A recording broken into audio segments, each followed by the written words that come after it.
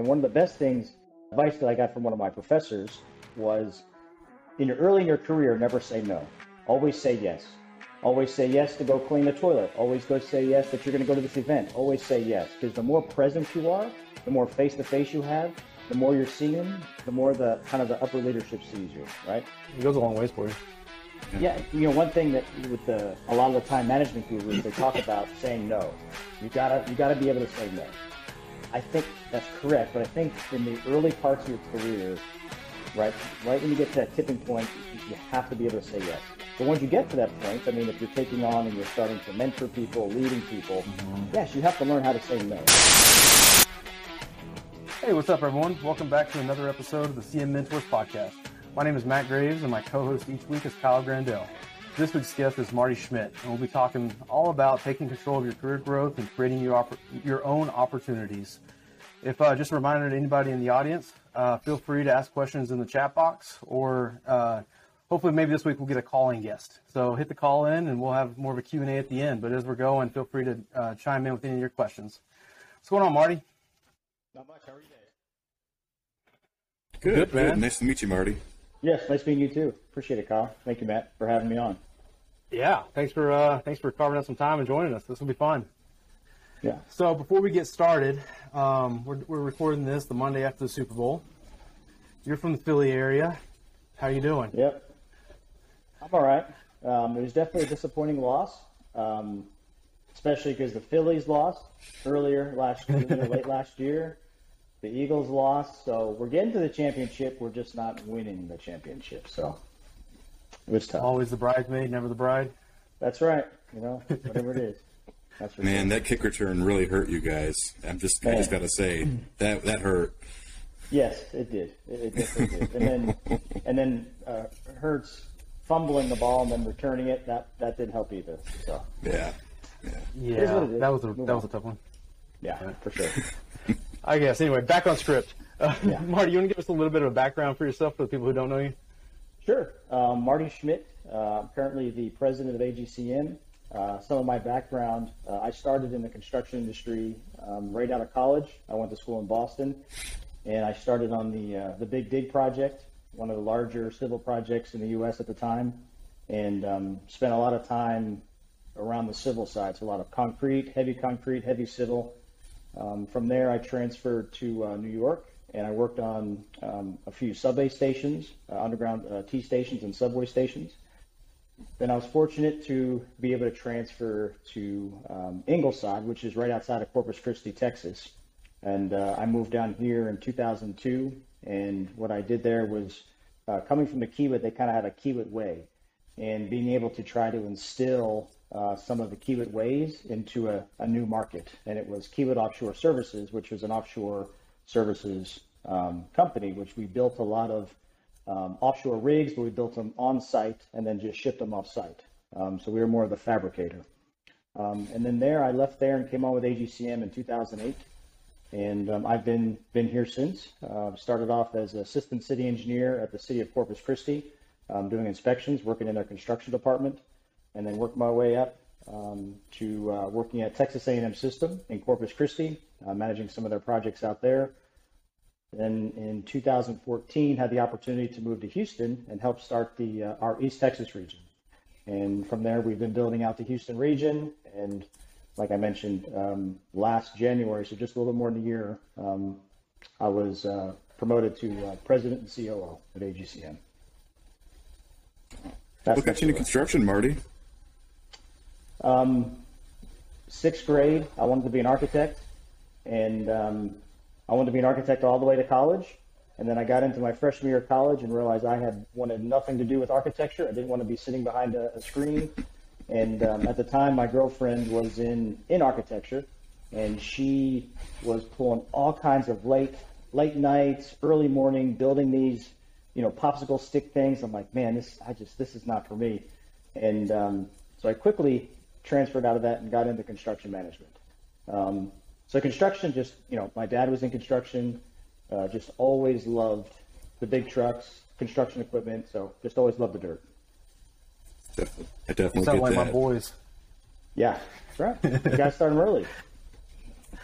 Oh, they love it. I like to bring them out to the job site, especially when we have a crane, and let them watch the crane, and that's the highlight of their year when that happens.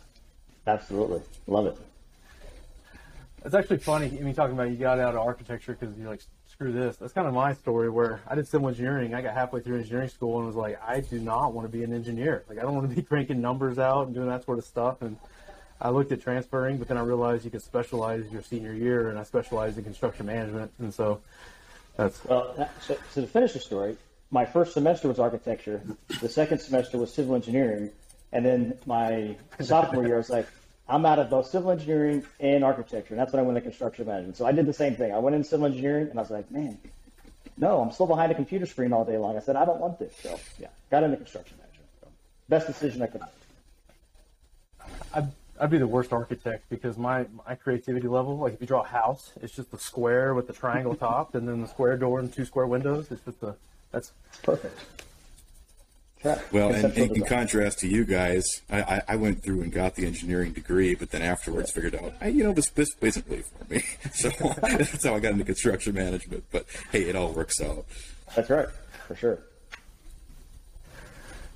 So the topic we're really kind of diving in on today, Marty, is taking control of your career growth and creating your own opportunities. When you kind of came over to AGCM, it was a lot smaller company. We've grown quite a bit since then. Kind of what is, this podcast is really kind of for the next generation, and really kind of anybody coming up through the industry. And there's a lot of companies out there, a lot of small companies, whether general contractors, subcontractors, owners reps like we are, anything. There could be a lot of people who might be discouraged. They may be working for a company they love and a culture they love, but they may be kind of discouraged because there's no seats available, right? Unless the owner of the company retires or something like that, right? So, what's a little bit of guidance you could give somebody like that who's, looking to move up, looking to, become a leader in their company, but there's no seats open for them? Sure. I guess you can go down 2 avenues. You can go down the small company, and then you can go down the larger company. Working at Kiewit was 20,000 plus employees versus working at AGCM when I started was 26 employees. The small company aspect of it is there's much more, I believe, there's much more opportunities to create your future. In those situations, there's a lot more that sometimes a smaller business does not do, that having an entrepreneurial spirit, you can bring that to them, whether it's documentation, whether it's some kind of process, some kind of procedure. There's so many opportunities. And one of the best advice that I got from one of my professors was, early in your career, never say no. Always say yes. Always say yes to go clean the toilet. Always go say yes that you're going to go to this event. Always say yes, because the more present you are, the more face-to-face you have, the more you're seen, the more the kind of the upper leadership sees you, right? Kind of going to the larger company at Kiewit, everyone's always afraid you're going to be a number, not a name, right? And I think, again, it's kind of the same thing. You have to step above. It's not stepping on people. You just have to make yourself be seen and be present. And whatever that may be in a larger company, some of those larger companies, they have the policies, they have the procedures. But is there a better way of doing things? Is there things that you're going to volunteer for? I think these same opportunities lie with both a smaller company and a larger company. Very well said. And Matt, I think we talked about that with Angelo a little bit too, was about the saying yes to things and being open to trying new things, especially if you're uncomfortable. I mean, it grows yourself as well. Yeah. We do with Shelly too. I think this is the theme of our whole podcast now. There we go. We got it. We finally figured it out. But I think it just kind of nails on that, though, that just how important that is. Whether you're kind of building a personal brand, maybe online or whatever, like kind of Shelly was talking about, or whether you're doing it like within your company, just kind of always putting yourself out there, always saying yes, always being available. It goes a long ways for you. Yeah, one thing that with a lot of the time management gurus, they talk about saying no. You gotta be able to say no. I think that's correct, but I think in the early parts of your career, right when you get to that tipping point, you have to be able to say yes. But once you get to that point, I mean, if you're taking on and you're starting to mentor people, leading people, yes, you have to learn how to say no. And that's always been a hard thing for me to do, but I think you have to be able to focus on yourself. You have to be able to focus on you being a mentor and being able to lead. That's what's really going to get you there. Very well said. Yeah. And I can just, all I can do, Marty, is just keep agreeing with you on that stuff, because that's kind of what's led me to different opportunities and different things in my career. I mean, like I said, I started out in engineering. I ended up getting into construction management just through some networking, and that networking was from opportunities and different projects that I was sent to, that if I hadn't said yes to those projects, it wouldn't have connected A to B and B to C. Yeah, also true. Yeah, very well said. Sorry guys, I'm fooling with the settings here. The video keeps going in and out. It's choppy for me. Hey, you're really throwing me off here, man. I came into this all prepared, ready to go. All right, from the top. Let's do this again. Yeah. Downside of doing it live. Yes. Yeah. So aside from that, Marty, I mean, if you're with what are like maybe 3 actionable things aside from, kind of putting yourself out there that, somebody could do to kind of grow their career? I think 3 actionable things that you could do. He was wanting me to give him questions beforehand, and I and he didn't give me questions beforehand, so now he definitely put me on the spot. Love it. I guess one thing, actionable thing that I like. Here's a piece that I like is, it's meant more to me as I've grown within the company, is I would much rather have someone come to me.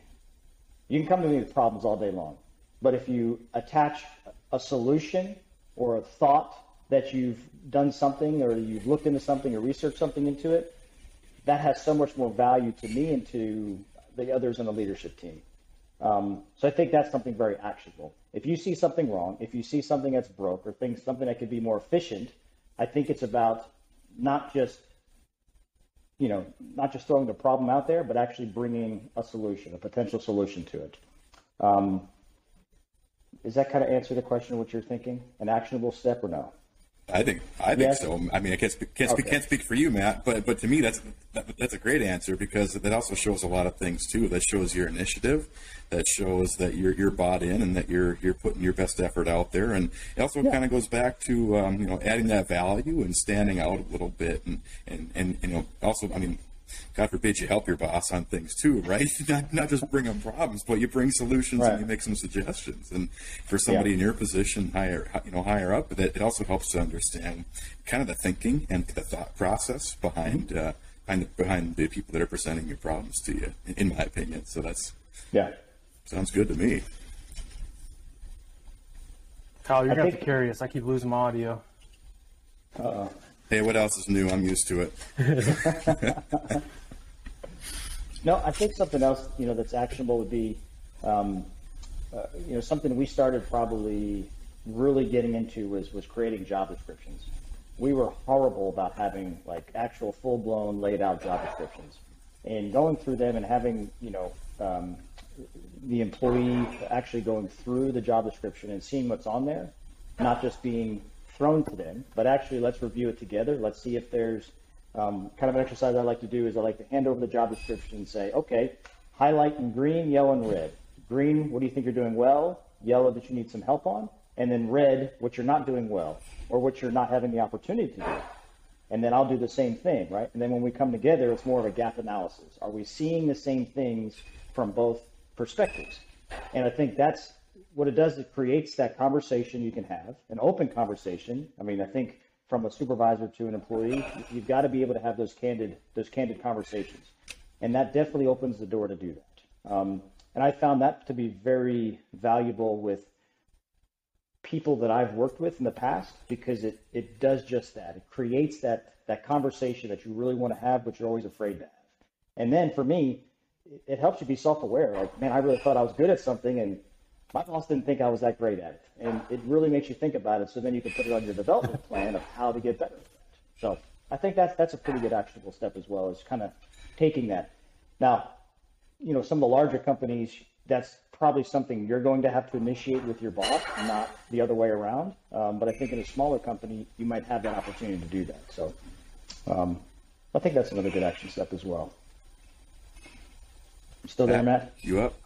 I've worked for a few small companies, AGCM and a few others. Sorry, my audio keeps cutting out on me. No worries. But, I mean, AGCM's been awesome with it, but a couple of the other companies, you've really had to sort of take that initiative on your own, too, and really sit down with your boss and, because the smaller companies, their hair may be on fire because they may be really, filling 2 or 3 roles within the company. So if you're going to want to, have that conversation, sometimes you just got to take it and run with it. Absolutely. Well, Marty, are there any growing pains or any stories you'd want to share about just some of the stuff you've gone through, or anything that you think would be helpful for kind of these younger generations as they are implementing some of these steps and some of these ideas? Yeah, I think some of growing pains, at least some of those growing pains that we've gone through at AGCM is the growth. When I hired on, I was a 26th employee to come on. Currently, we're at 69, and with some consultants, we're right around 76 employees. So we've had some pretty good growth over the last 15 years, and a lot of that growth has really happened probably in the last 6 years. So I'd say, for individuals that have coming into a company, a smaller company, is help. What you possibly can is help the collaboration and the communication. I think one thing that we struggled with was we grew fast, but we grew in silos. And being able to break down those barriers and break down those walls where there's communication going but Marty, back and forth and all around, I think is definitely turning off the video. Everybody's video? When Kyle has ... does that mean he's there or he's not there? Matt, I don't know if you're talking or... No, we lost Marty, okay. I think. Okay. I'm still here. Oh, good. Sorry. Okay. Well, nope. I turned off the video so that it said it was low data mode and it was cutting out. Oh, it happens. But I was just going to add my 2 cents in there. Yep, we hear you, Marty. Can you hear us, Marty? I can hear you, yeah. I definitely can hear you. The joys of live. Again, we are professionals.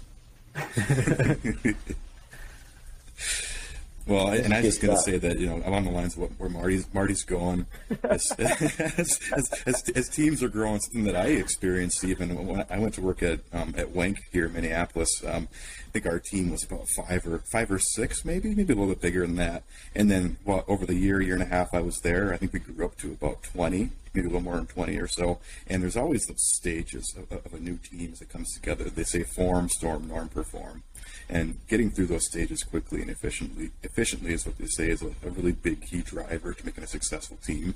And just Marty, to your points about coming on board and applying how you can help out and help the team, I think it's just another really great key point for that. Marty may be gone. So Kyle, as you kind of changed careers a couple times. And then all the way, to now owning your own business. What are some actionable items you have where, you may have tried to, grow your career through really creating your own opportunities and grow your career? Just kind of, what are some of your takeaways? We've talked about the good ones already. I mean, saying yes to things, being open to new ideas, that's the biggest one, because that just opens up doors that you never even thought you would do. I mean, honestly, Matt, this podcast thing is something I never even planned to do a year ago. And then you and I talked and you brought it up. It's like, well, why not? Let's give it a shot.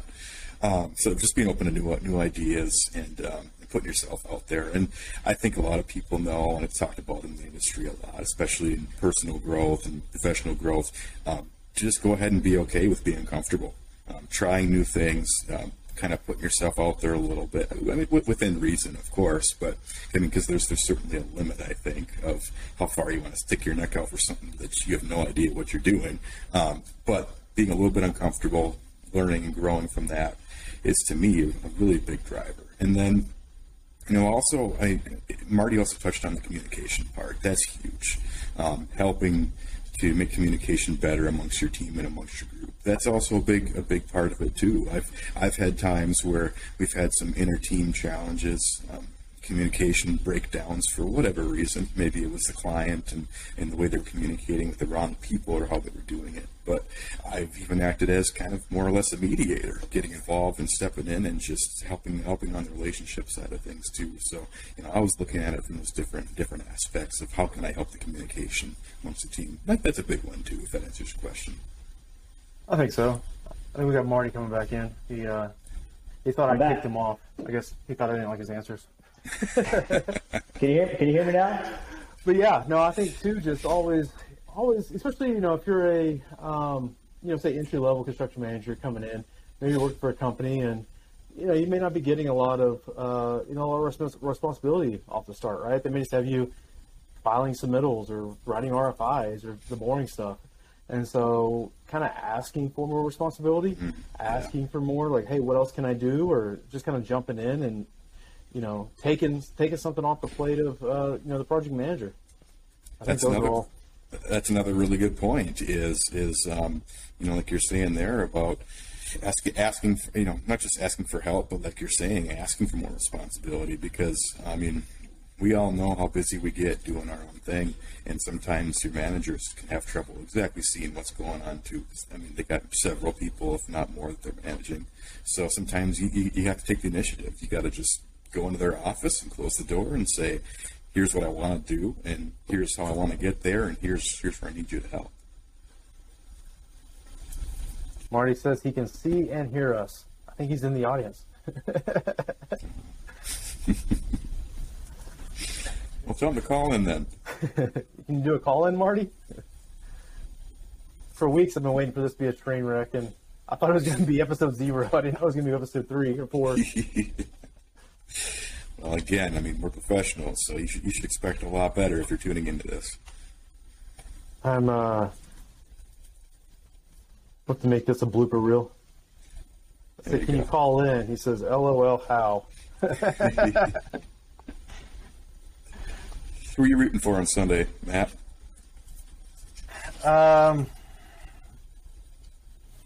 Kansas City, probably. Yeah. I didn't really have a dog in either hunt, but I got some buddies that, Patrick Home went to Texas Tech, and I have some buddies that went to Texas Tech, and they're big Tech fans, so they're fun to watch. Oh, they're so fun. And just like you, I didn't really have any, skin in the game with this one, but I'm definitely Mahomes fan. And, just watching him play through injuries the previous games, just like, all right, if somebody's going to pull this off, it'll be him. And sure enough. Yeah, me and my buddies were joking that, how the whole, it's kind of been a running Twitter joke as well about how the NFL scripted and stuff. And I kept just saying, yeah, here they go. He's going to get hurt at halftime and come back out and have a heroic ankle, game. And it's going to be his defining moment. Well, and for anybody that's tuned in listening, we've decided to make our podcast half CM Mentors and half football. So going forward, that's our new theme. And we're equally as bad at that. So I would not make it as a sports commentator. Oh, no, not at all. Well, Matt, if you want, I'll kill some time and take a stab at Shane's question here. Yeah, go for it, man. Yeah. So Shane's asking, always been the type to work through the talking.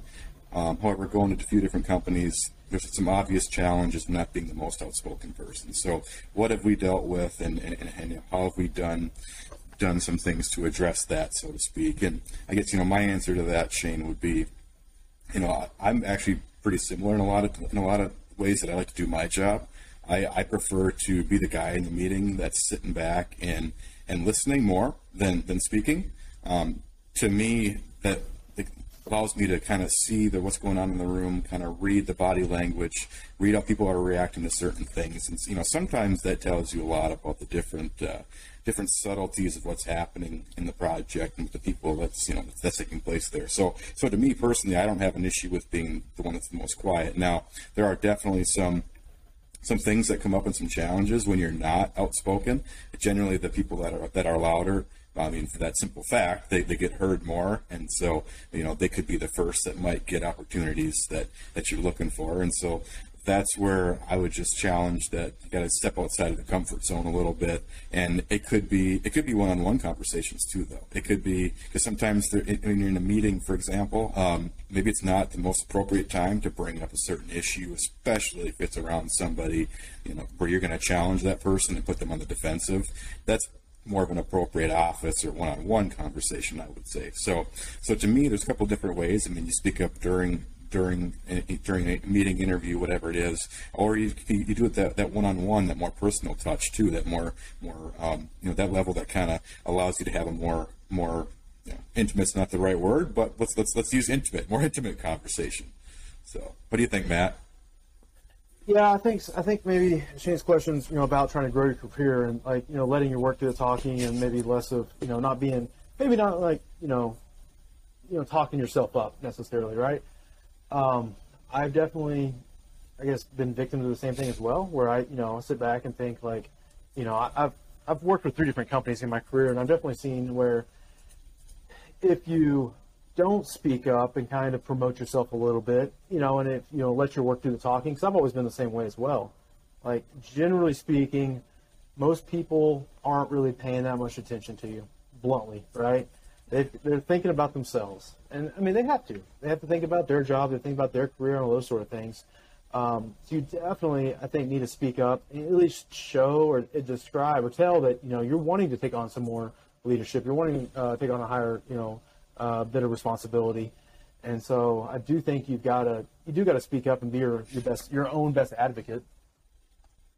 Yeah, well, and to that point too, Matt, I think that's probably something that managers and stuff look for as well. Is if you're going to take that potentially next role, whatever it could be, and at some point maybe you start managing people, or at some point you're a subject matter expert, or whatever that looks like. You kind of have to get more, a little more outspoken, I would say, in some of those situations. I was thinking about that earlier when we were talking about stuff, and when I was talking about taking on more responsibility. If you're just doing, if you're, as a quote, just doing RFIs and submittals, which kind of an entry level project manager might be doing, to really kind of put yourself out there, talk to your project manager. Maybe start leading the meetings. If you're a general contractor, maybe start leading the OAC meeting, or if you're a subcontractor, maybe start leading your staff meetings, your internal, whether it be daily huddle, weekly huddle, whatever you guys are doing, with the trades guys. Just kind of really start working towards more of a leadership and more taking more responsibility, and people start standing out. People start noticing. Yeah, they definitely do. Well, and for somebody that I have people working for me, it's that I definitely notice that when they take on more than I've asked them to do, or when they volunteer to do something like that too. That's really not necessarily what their job description is, but either it helps me out or just gives them the opportunity to grow. I mean, that's something that good managers do, and they're trying to find the opportunities for anybody, for someone to grow, someone who's one of their other employees that they're supposed to be in charge of. And so seeing that kind of initiative is also something that really makes people stand out, in my opinion. So Kyle, as a business owner, I mean, you got some employees. What is, aside from, kind of raising your hand and volunteering and saying yes, what's another kind of maybe uncommon thing somebody can do to kind of really stand out and kind of get ahead, or maybe work towards the next promotion? I think one of the best things, and this is something that I had a former boss say to me, is in regards to trying to plan a few steps ahead, maybe of what your boss or your manager is thinking. And this could apply to a lot of different topics, so it's kind of hard to talk to a very specific one in this case. But let's just talk in general. If you have something that you're working on with your manager, project, or whatever it is, and if you can anticipate what the needs are going to be for maybe the next step, or even one that's far down the road, that's something that really stands out. It's kind of thinking about the job that you want to have in the future. Maybe it's not your current role, but like thinking how your manager would think, that kind of a thing. Trying to anticipate what some of those needs could be, and then even if you don't know how to necessarily get to that point, at least expressing that you know what's coming up in the future, that is a good thing, I guess I should say. Yeah, I kind of wrote about it when on LinkedIn. I did those 22 hacks series, 22 hacks for, I forget what I called it, 22 hacks for younger generation of construction professionals, or whatever I called it. Yeah. But one of them was, and this is something that actually a colleague of mine said, he knew when an assistant PM was ready to become a project manager, when they could create their own to-do list. Mm-hmm. And at first, when we first said that, I was thinking, like, man, that's such a, create your own to-do list, that's easy. But I got to thinking about it, it's not just creating a to-do list, I have to go answer these emails. It's actually thinking steps ahead and really thinking through the process, the entire construction management process, right? Or the construction process of saying, okay, well, first we have to do this, and then we have to do this, and then I need to call them because I need to make sure that they're doing this. And really, when you can create that level of to-do list, you really understand the whole process. Yeah, absolutely. And it's almost like you're taking, I would say, our skills that we're learning and developing as construction managers, and you're applying it to, to your own career, if you will, right? Because we're always looking forward as construction managers. Our job is to plan ahead. I mean, if we're only firefighting, working on today's problems, we're not really doing our job, in my opinion. We need to be looking at next week, looking at our 3-week look aheads, looking at our phase and our milestone plans, and look at what's coming up so we can anticipate the problems. And so, to me, take that and apply it towards your career path and your the growth that you want to see. Easier said than done, but way easier said than done. Yeah. I mean, just another, actually kind of going with that, along with your to-do list, something else that's really helped me be successful is creating a follow-up list. And what that means is, so many times you send an email to somebody or you give them a phone call and then say, hey, I need you to do this, right? And they say, okay, yeah, I'll get it to you. And I'll get it to you tomorrow. Well, tomorrow comes and goes, and next week comes and goes. Next thing you know, 3 weeks comes and goes, and you kind of drop the ball because they were supposed to do that for you, right? And they dropped the ball, but it really kind of makes the whole team look bad. So creating a to-do list, but then also creating that follow-up list to kind of keep making sure the other people like on the project team as a project manager, making sure everybody's hitting their deliverables and kind of chipping in to what you're doing. Yeah.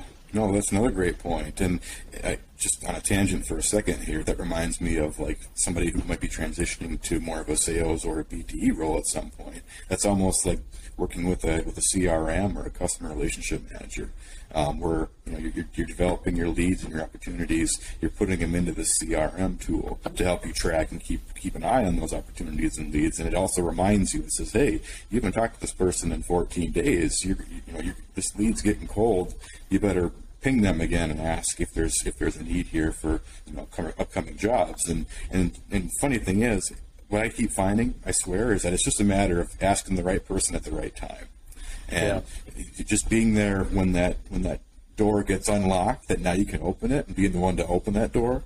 That's huge with that. And end of tangent. That was a good tangent.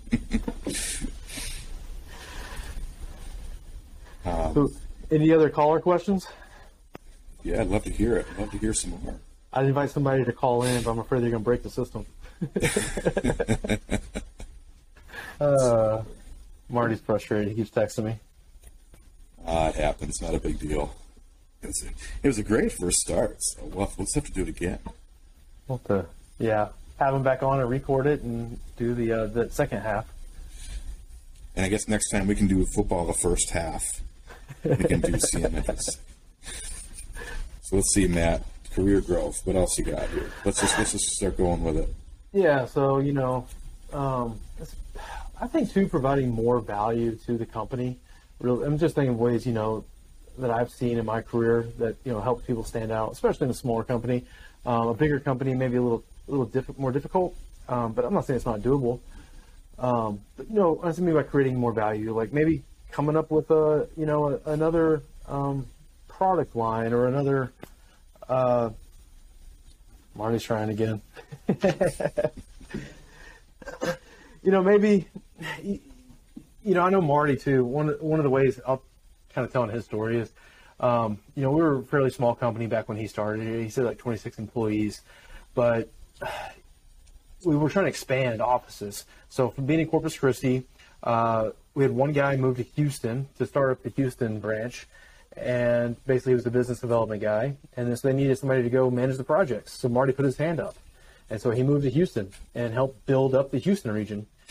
And so by doing that, he became the VP of the Houston office over time as it grew, right? And then once it grew to the point of needing a VP, he became the VP. So he kind of created that own career growth for himself. Yeah, that's fantastic, and especially as a company's growing too, they're experiencing different growth pains, because for a company to go, and of course I'm not the expert. This is what I've read a lot about. For companies to go from 0 to 5 employees is a lot different than, let's say, 5 to 10, or maybe 10 to 20, 20 to 50, whatever that is. I mean, every company is probably going to be a little bit different for those numbers, and not just employees but revenue as well. But it's just generalizing here. For companies going from different stages of growth, they may not even necessarily know what they need. It could be a unique position that's not a formal C-suite executive position, or maybe it's not a project manager. Maybe it's a hybrid. Maybe it's a project management, business development, construction man.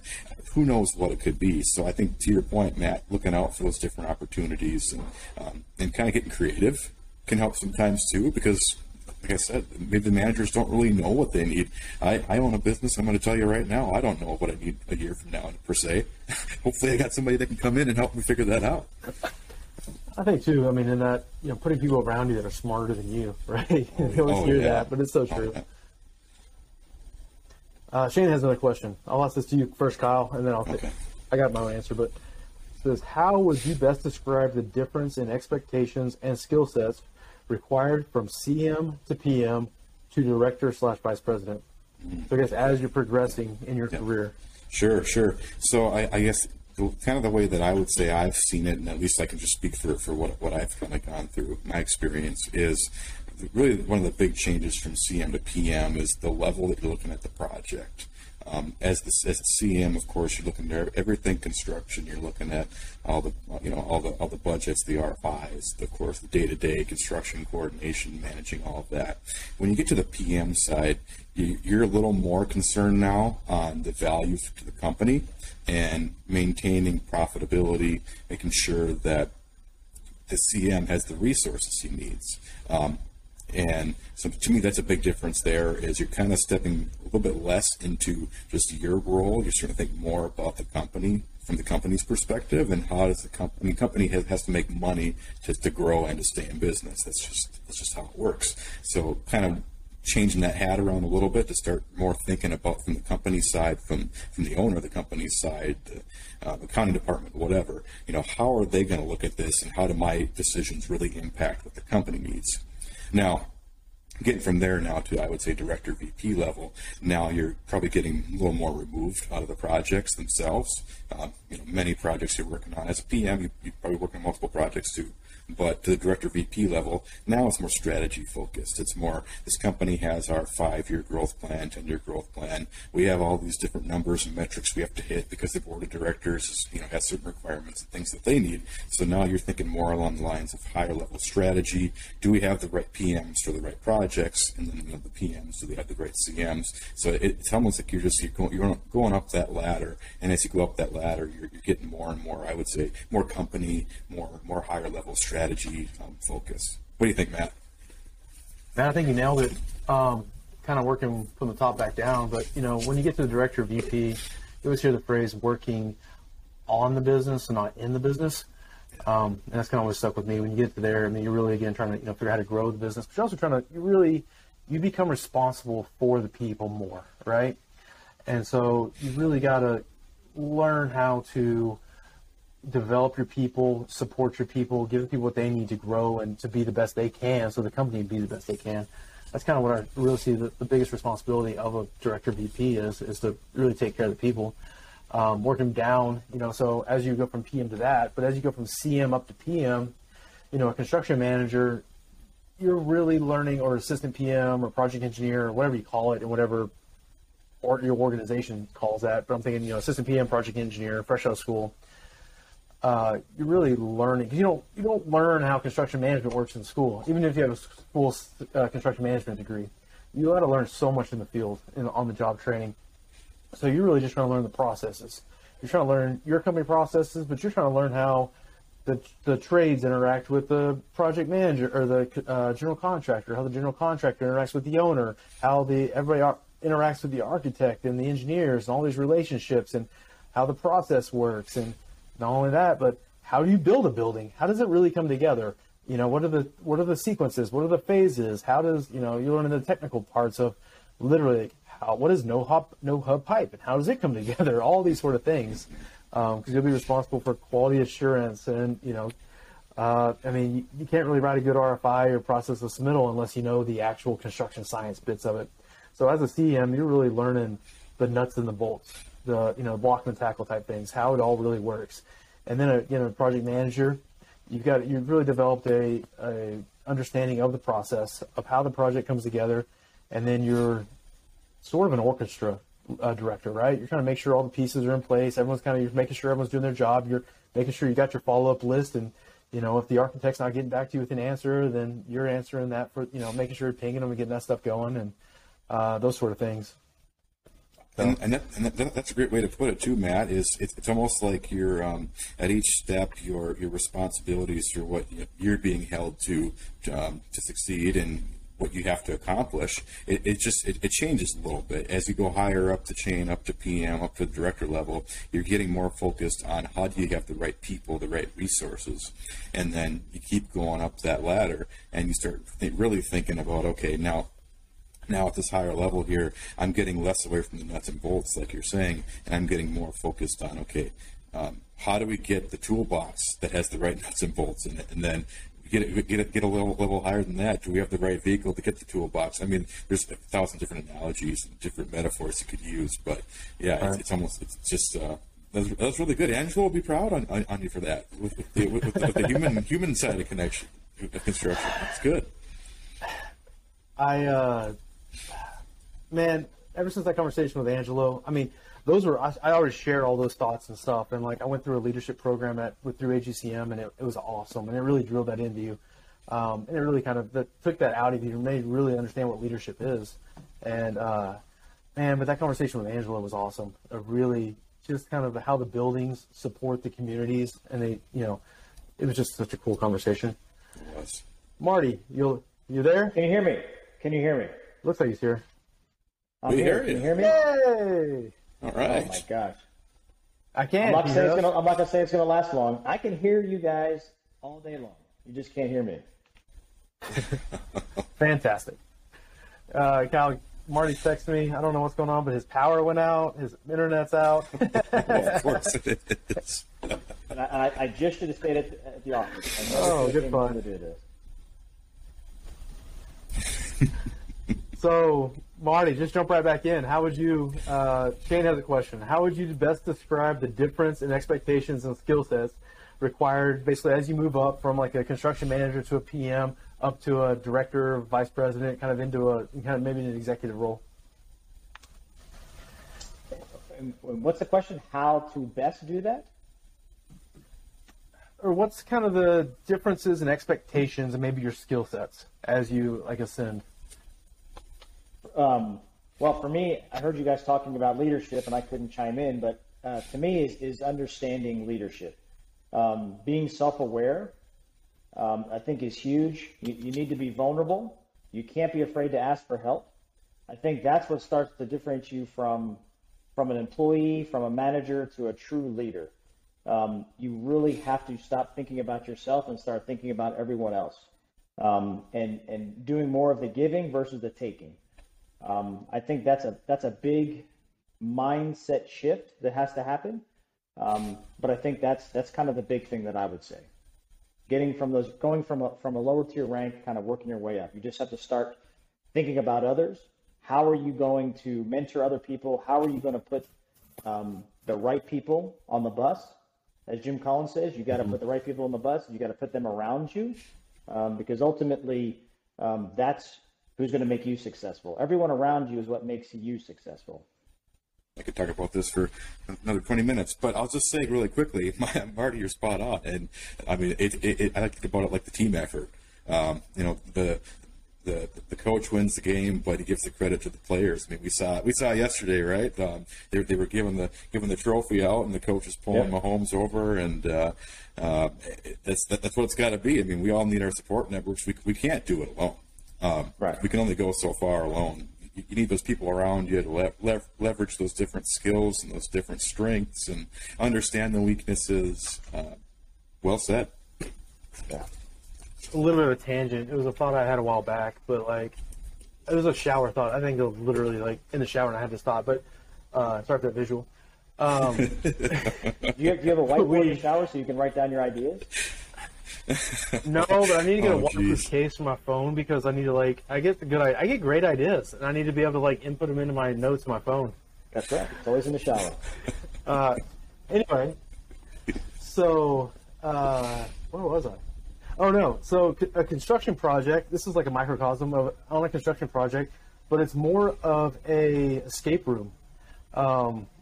So what I mean by that is everyone thinks a construction project you got winners and losers, right? It's a battle, right? But no, it's if you take a step back and look at an actual construction project, it's more of an escape room because there's only if one person wins, there's not one person that wins and everybody loses type thing. It's not a net zero. So it's basically the whole project team has to come together. You have to rely on everybody's skills and weaknesses to figure out this clue and figure out that clue and put all the pieces together to build something. And really, it's either the entire project team is successful or the whole project team fights and bickers and sues each other, and it's a losing experience for everybody. Yeah, that's 100% right, Matt. And something for me, part of the reason I got into doing construction management and doing what I do is that I wanted to build something. I wanted to be a part of good things happening and people working together and not just pointing fingers at each other. Yeah. And that's something that's been super valuable. And to Marty's point too about developing that that team and having that mindset shift is for me personally, seeing my staff grow and seeing them do things that I have been wanting to see and watching them progress is way more important to me, and it's way more rewarding than anything that I accomplish on my own. So. Yeah. And Kyle, I guess just a question. It's actually, sorry, Matt, real quick for Kyle. Do you look at your team as a team, like a sports team, or as a family? Interesting question. Very good question. I guess I look at it as more of a team. In my opinion, and partly because I believe everybody has a little bit different positions they play, and a little bit different things that they have to do to move the ball around the court, if you will. But It still takes that effort from everybody, and that ball can get dropped. And at the same time, if there's not a good coach, the sidelines that's helping direct the team and helping, and now going back to our conversation with Alex, Matt, doing that practice off the field. That's where it all comes together too. Is you start executing these projects, you start executing your actual jobs, and do you know what to do? Has it been trained into you? And then, kind of applying that all. Like I said, it to me is what makes a solid team. How about you, Marty? What do you think? It's always been a struggle for me. I mean, with AGCM, our culture is employees first, family focused, and we always look as our internal people and internal employees as part of our family. I can't remember what podcast I was listening to something, and they started breaking down the difference between looking at your company or your employees as a family or looking at them as a team. And the way they explained kind of the family was the personnel versus objective. So if you have a family approach, you will always sacrifice the objective for the people, right? The people are first. If you're the team, like a sports team, it's always the objective over the personal. So you will always sacrifice the people for ultimately the goal or the objective. And I think you have both. I don't think you can have one or the other. I think you have to have both of them. As Matt knows, we're trying to change AGCM and kind of transform into a performance culture. And that is part of, the performance culture is really driving the goals and the betterment of not just the company, but betterment of the people. And if we all could be better, we'll all be better together, and then ultimately we'll be a great company. So I think you have to kind of balance it, right? Because you got to have the family aspect, but then you also have to operate as a team as well. So not really a black or white answer, but I think you have to mesh the two in certain situations, I think. Makes a lot of sense, yeah. there was a real good Harvard Business Review article. I think it was Harvard Business Review that basically said stop looking. I think that it was kind of a clickbaity headline maybe, but it was like stop looking at your company as a family and look at them as a championship sports team.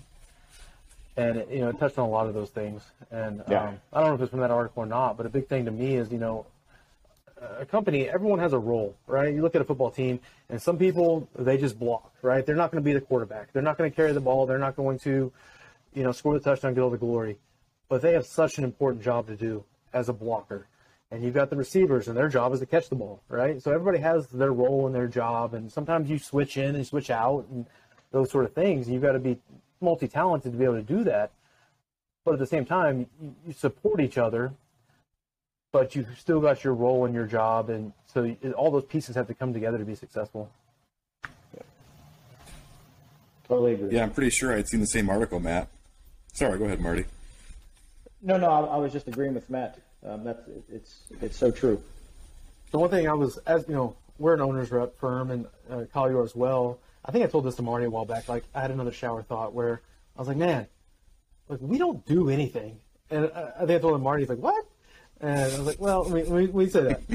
We're not building the building, right? We don't have people out there swinging hammers. We're not drawing the drawings. We're not the architect.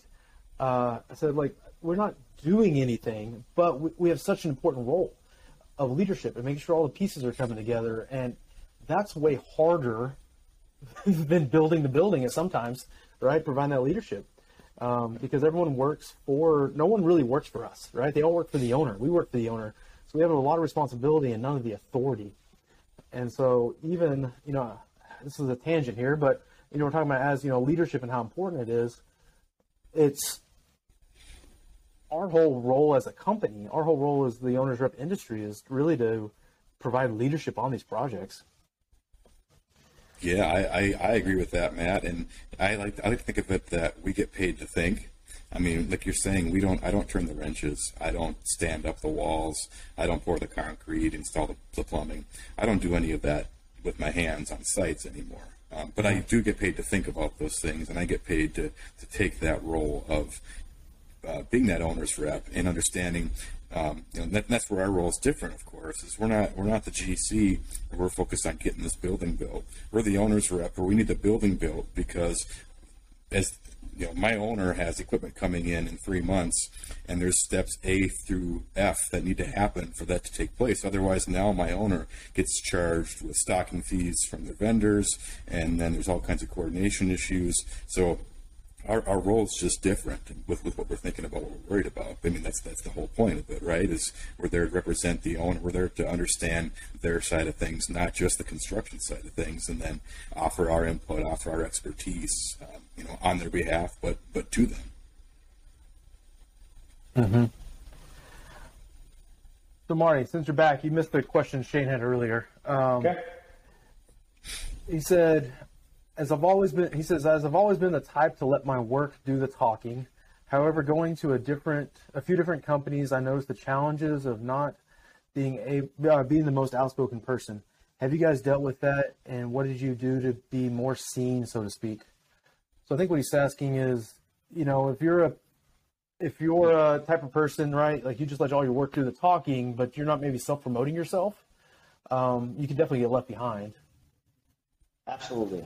And I hate to say that, or I hate to agree with him. I mean, but that's so true. And I think it's part of what kind of Kyle was talking about early on is you've got to get out of your comfort zone, right? You have to do things, and you have to force yourself to do things that are uncomfortable, to get out of that comfort zone. I mean, just within AGCM, we have some of those individuals that may not be, they're not the squeaky wheel, so they're not getting the grease, we'll just say. But from a technical standpoint, they may be doing, a phenomenal job, but they're getting overseen, or they're maybe being overlooked just because they may not be speaking up, or they may not be making themselves present. They may not be putting themselves into situations where they can have some conversations with individuals that may, catch someone's eye. And even though it may be uncomfortable, if you're an introvert and you're trying to be an extrovert, it sometimes just might have to happen. I mean, I hate saying it, but I mean, there's politics in everything. Everything we do, there's politics. And, you know, I don't like to call it politics, but it's influence, right? I mean, there are people that you can have as your influencers. You can be an influencer, and you can be one that's being influenced. So I think you got to think of it from that perspective is how are you as an individual? Are you influencing other people? Do you have a set of influencers that could kind of do the influencing for you? And then you need to understand who is the people or who are the individuals that have to be influenced that can make those decisions. That may sound like a convoluted mess, but it's all about influence, which is leadership. But it really just comes down to kind of the politics of our day and age. I mean, there's politics in everything. What a great point. And I just want to add really quick onto that, Marty. And one of my big things is perception, because I've learned that one the hard way many times. You can do the best job you want, but if nobody sees it, it's not going to get you anywhere. You have to get people to see what you're working on, get that perception that shows that you are, in fact, you know, the A player that you're trying to be. And it's doing it in a humble way. So it's not you know, you don't want to be bragging about it, right? You want to do it in a humble way. I mean, that's you have to find that happy medium for sure. Exactly. That's the tricky part, because, you know, everybody hates that word politics, right? It's just got such a negative connotation. I think just probably because it has been a negative thing for so long. But Marty, how can somebody do that in a positive way without being the suck up, or without, you know what I'm saying? Yeah. There's a way to do it. There's a way to communicate it. There's a tone to do it. Obviously, you're never wanting to throw anybody else under the bus. But I go back to the very, very beginning. What I was saying is, if you see something that could be done better, don't just talk about it, or just don't bring up the idea or bring up the issue. Come with a solution, right? Because I think in our positions, as you hear those things, at least for me, I catch on to a lot of things. Wow, okay. If someone has brought an idea to me, or has an entrepreneurial spirit, has brought something to me, and has a plan laid out, yeah, sure. For that individual, it may take some extra hours. It may take some hours outside of the 40 hours of the work week. But that, to me, now I'm catching on to that person, or I'm seeing them, I'm noticing them, right? So I think it's, you got to put that extra effort in. And I know Kyle mentioned earlier too about value. You have to be able to, just like we do as owners reps, we have to show our value to the clients, whether you like it or not. I think that's in a small business and a large business as well. You have to be able to provide and show your value. And how you do that is, you know, different many ways to do that. Well said. Anybody in the audience left after the train wreck have any other questions for us? I apologize for the train wreck. My internet went out. I've been on my hotspot, 2 different hotspots to try to get back on, and I don't know. My power went out. That's terrible. Of course, the only day I got to do something live, this is what happened. You got a weather balloon floating over your house or something? I'm not the balloons. No. It's definitely not a Wi-Fi weather balloon, that's for sure. Man. Maybe it was and he got shot down. That's the problem. Exactly. Oh. So while we wrap up, Marty, this was a chopped up episode, but is there any other tips or feedback or anything you can give for people, you know, really kind of entry level, maybe mid-level, really trying to grow their career, kind of stand out, kind of create their own opportunities? Yeah, you know, I think any parting shots? I think it's just part of creating your own path. You have to create your destiny. You just can't do what you're hired to do. I think you really need to think about what are the other things you can bring to the company, to the organization. How do you get involved with the community? How do you make yourself present? Early on in your career, you know, don't say no, but say yes. If you're invited to an event that's on Saturday night, say yes to it. You don't know who's going to be there. You don't know what individuals you may see, what table you may sit at. That gives you that presence that you're looking for. So I'd say early career, you say yes, never say no. And then you just need to be thinking past what your job description says. Maybe you want to see what the job description, the next step is, or what is that ladder? What's the next step beyond where you're at right now, so you can start working on those things or training yourself. And most important, you have to talk to your supervisor. You have to talk to your boss. You have to talk to your leader or your mentor and emphasize to them what you want. Because sometimes they don't know what you want. They're not a mind reader. They need to be told. And I'm guilty of that. I needed to be told some things in the past to really see something. So I just think you can't be shy, and you must want to speak up. Some great points there. Great stuff. So you touched on, you go to the Saturday night event, right? And you don't know who you're going to sit with. And I mean, you may go and you may end up sitting with the president of the company. And all of a sudden if you're in a larger company, right?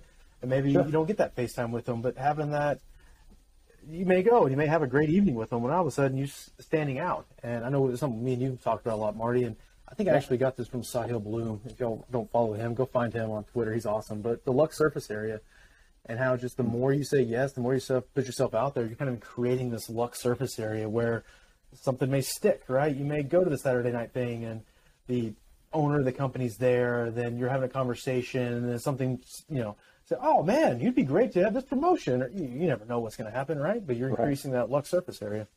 Yep. That's right. If you want momentum, you have to create it yourself. That's a quote that I stole from a book recently. Take it to heart.